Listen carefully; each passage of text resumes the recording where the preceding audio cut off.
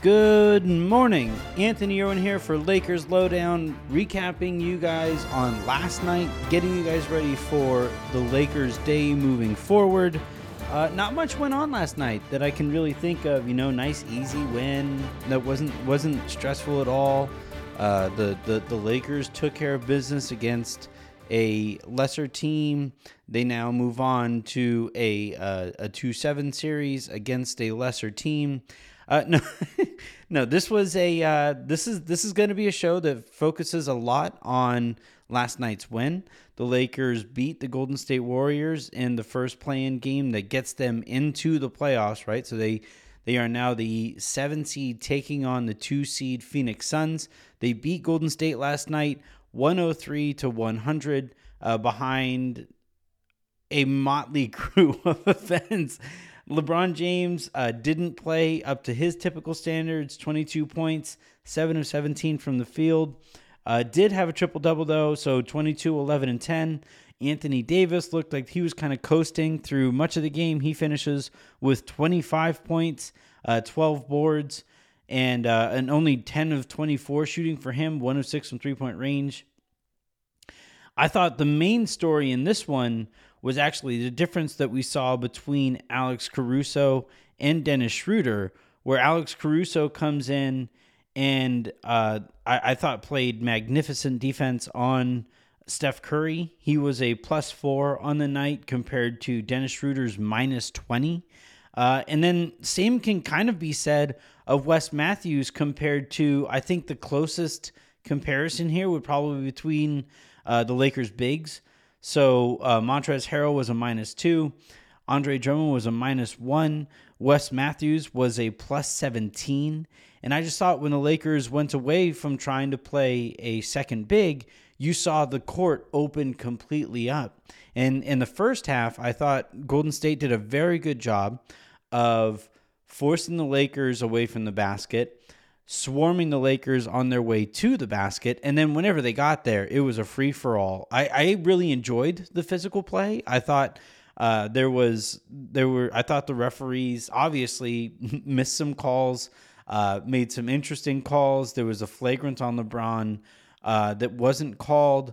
Whatever it was, either way, it felt like a playoff game. Even though it was a play-in game and it's the postseason, but it's not the playoffs or whatever weird place the NBA has for this thing, which, by the way, NBA has to figure out. They have to learn how to identify what these games are.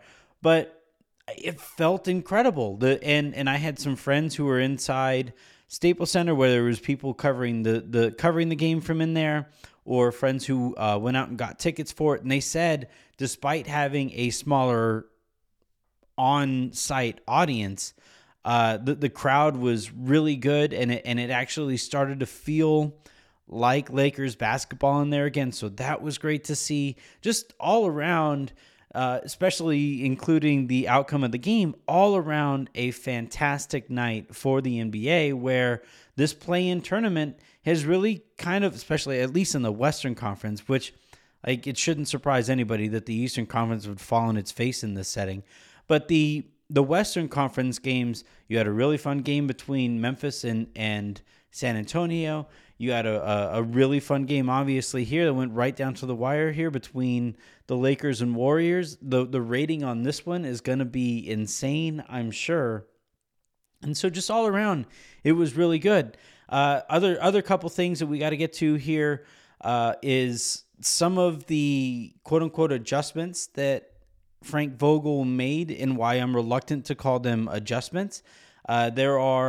There were some changes that I think should be made permanently. There were some adjustments that weren't made that I think need to be taken into account moving forward. So yeah, we'll go ahead and wrap up the conversation just about the game itself. Again, Lakers beat the Golden State Warriors 103-100. They overcome Steph Curry's 37 points and what did he shoot? 6 of 9 from 3-point range. Low number there for Steph. I thought the Lakers handled him about as well as you could possibly handle him. But the Lakers did just do what they had to defensively, and they did just enough strategically to get that one done. So as you guys probably know, the Lakers start this one, last night's game, with Andre Drummond at the 5, Anthony Davis at the 4, and the first big off the bench was Montrezl Harrell, who continued to play the 5 with Anthony Davis at the 4. I still kind of wonder if Anthony Davis is 100% because he did not look interested at all in this one, to the point where it would be a viable explanation if we found out after the fact that Anthony Davis isn't 100%. If he is, and he's probably the kind of guy who says, if I'm out there, I'm 100%, well, then he needs to do more, flat out. He spent a lot of time out there on the three-point line, kind of floating around, which is fine if he's knocking down those shots, which, to his credit, he knocked down a couple late in the game that were obviously huge given the final score. But I was not very impressed with Anthony Davis's game offensively. Defensively was fantastic. Defensively, he did everything that Anthony Davis would normally do, which, if you are looking for reasons to wonder if he is 100%, the way that he was moving defensively would make me think that, yeah, he was good to go out there. So let's just say he was 100% and he just had a bad game offensively. Some bit of an explanation there, obviously, is because Draymond Green was out there and played some fantastic basketball defensively. And he's one of the better defenders of all time. So you can kind of see what was going on there for Davis. But anyway, to get back to the major point here, and the point that I think we should all kind of pay attention to moving forward, especially in the early games of some of these series, is the Lakers have a major decision to make on Andre Drummond. And it's not just an Andre Drummond thing. It's probably a Montrezl Harrell thing too, so long as Anthony Davis continues to struggle from the outside.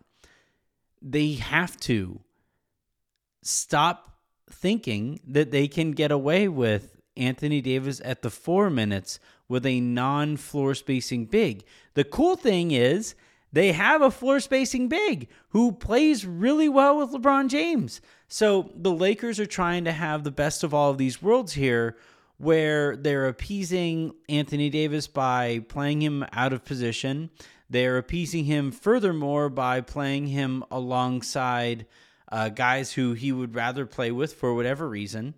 And it's fine if you are far and away the best team in the field, but the Lakers aren't that right now. LeBron James very clearly didn't look like 100% last night. Anthony Davis, like we just said a second ago, may or may not be 100%. Dennis Schroeder's conditioning, he said, is a bit of a concern for him. He didn't look very good last night. So you can't have your cake and eat it too when a perfectly good slice of cake is sitting right there on the bench, who makes a lot of these things make a lot more sense. So, look, Frank Vogel, to his credit, made a quote-unquote, I'm doing air quotes right now, adjustment. It's just hard for me to call it an adjustment when all of us can see that it's the right thing to do. I am no genius when it comes to basketball. I'm also, however, of the opinion that basketball isn't rocket science. I was an engineer. I was trying to be an engineer. I studied physics well into my time in undergrad. That stuff is a hell of a lot more complicated than basketball is. And I think the way that the Lakers are kind of going about this right now, it makes it a lot more complicated a sport than it has to be. DeAndre Ayton is a lot more natural matchup for Andre Drummond, so that might be a little more helpful for him. He's still he's still a mobile big, and Chris Paul is still a very difficult point guard to try to use drop coverage against. So Drummond still might struggle in the next series, but more so than anything, we just saw the difference in the way that the offense was moving last night. You saw it. It was night and day. First half, second half. First half, they couldn't get anything going to the rim. The passes that they were throwing were just kind of spot to spot on the perimeter of the offense. And then in the second half, magically, when there wasn't some giant human being that the Golden State Warriors didn't care about it at all in there, wasn't in the key, holy crap, Anthony Davis was catching lob passes. LeBron James is getting to the rim and finishing at the rim with fewer than 6 arms up there challenging that ball on its way up. The Lakers were able to throw backdoor passes because there were fewer defenders in the key. All of these things opened up, and the Lakers offensively looked a hell of a lot better. They looked a lot closer, by the way, to the team that we saw earlier this year. And then the defense is going to be really good regardless. I think the Lakers are still a very good defensive team, whether Andre Drummond is out there or not. The difference is you're asking your defense to do a lot more when the offense is struggling the way that it did in the first half. It was very clearly a night and day game, and I'm not going to attribute it all to Andre Drummond or all of it to Montrezl Harrell. I thought Anthony Davis played a bad game by his standards, but the Lakers are a very different team when they just play the right players. Like Wesley Matthews, he should have been in there. Talen Horton-Tucker should have never played in that game. He's a 20-year-old, 21-year-old kid playing in all but basically a game 6 for the Lakers season. So the Lakers are going to have to get away from the promises, and they're going to have to get away from some of what Anthony Davis and LeBron James want.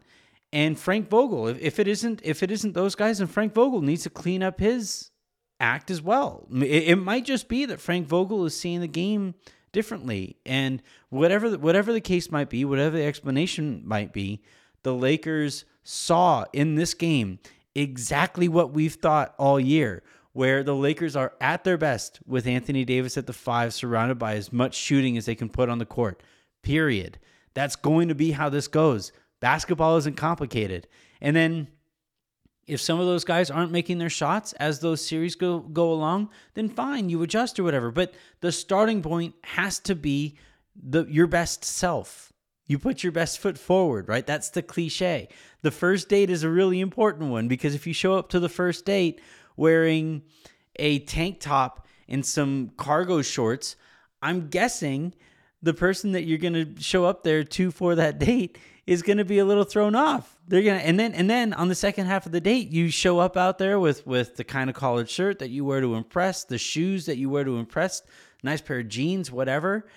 That person's be like, hey, why didn't you do that in the first place? That was an option? You could have done that the whole time. You could have combed your hair? That was an option?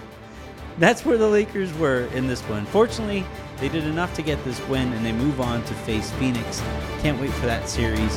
Until tomorrow, I'm Anthony Irwin, and have a good one.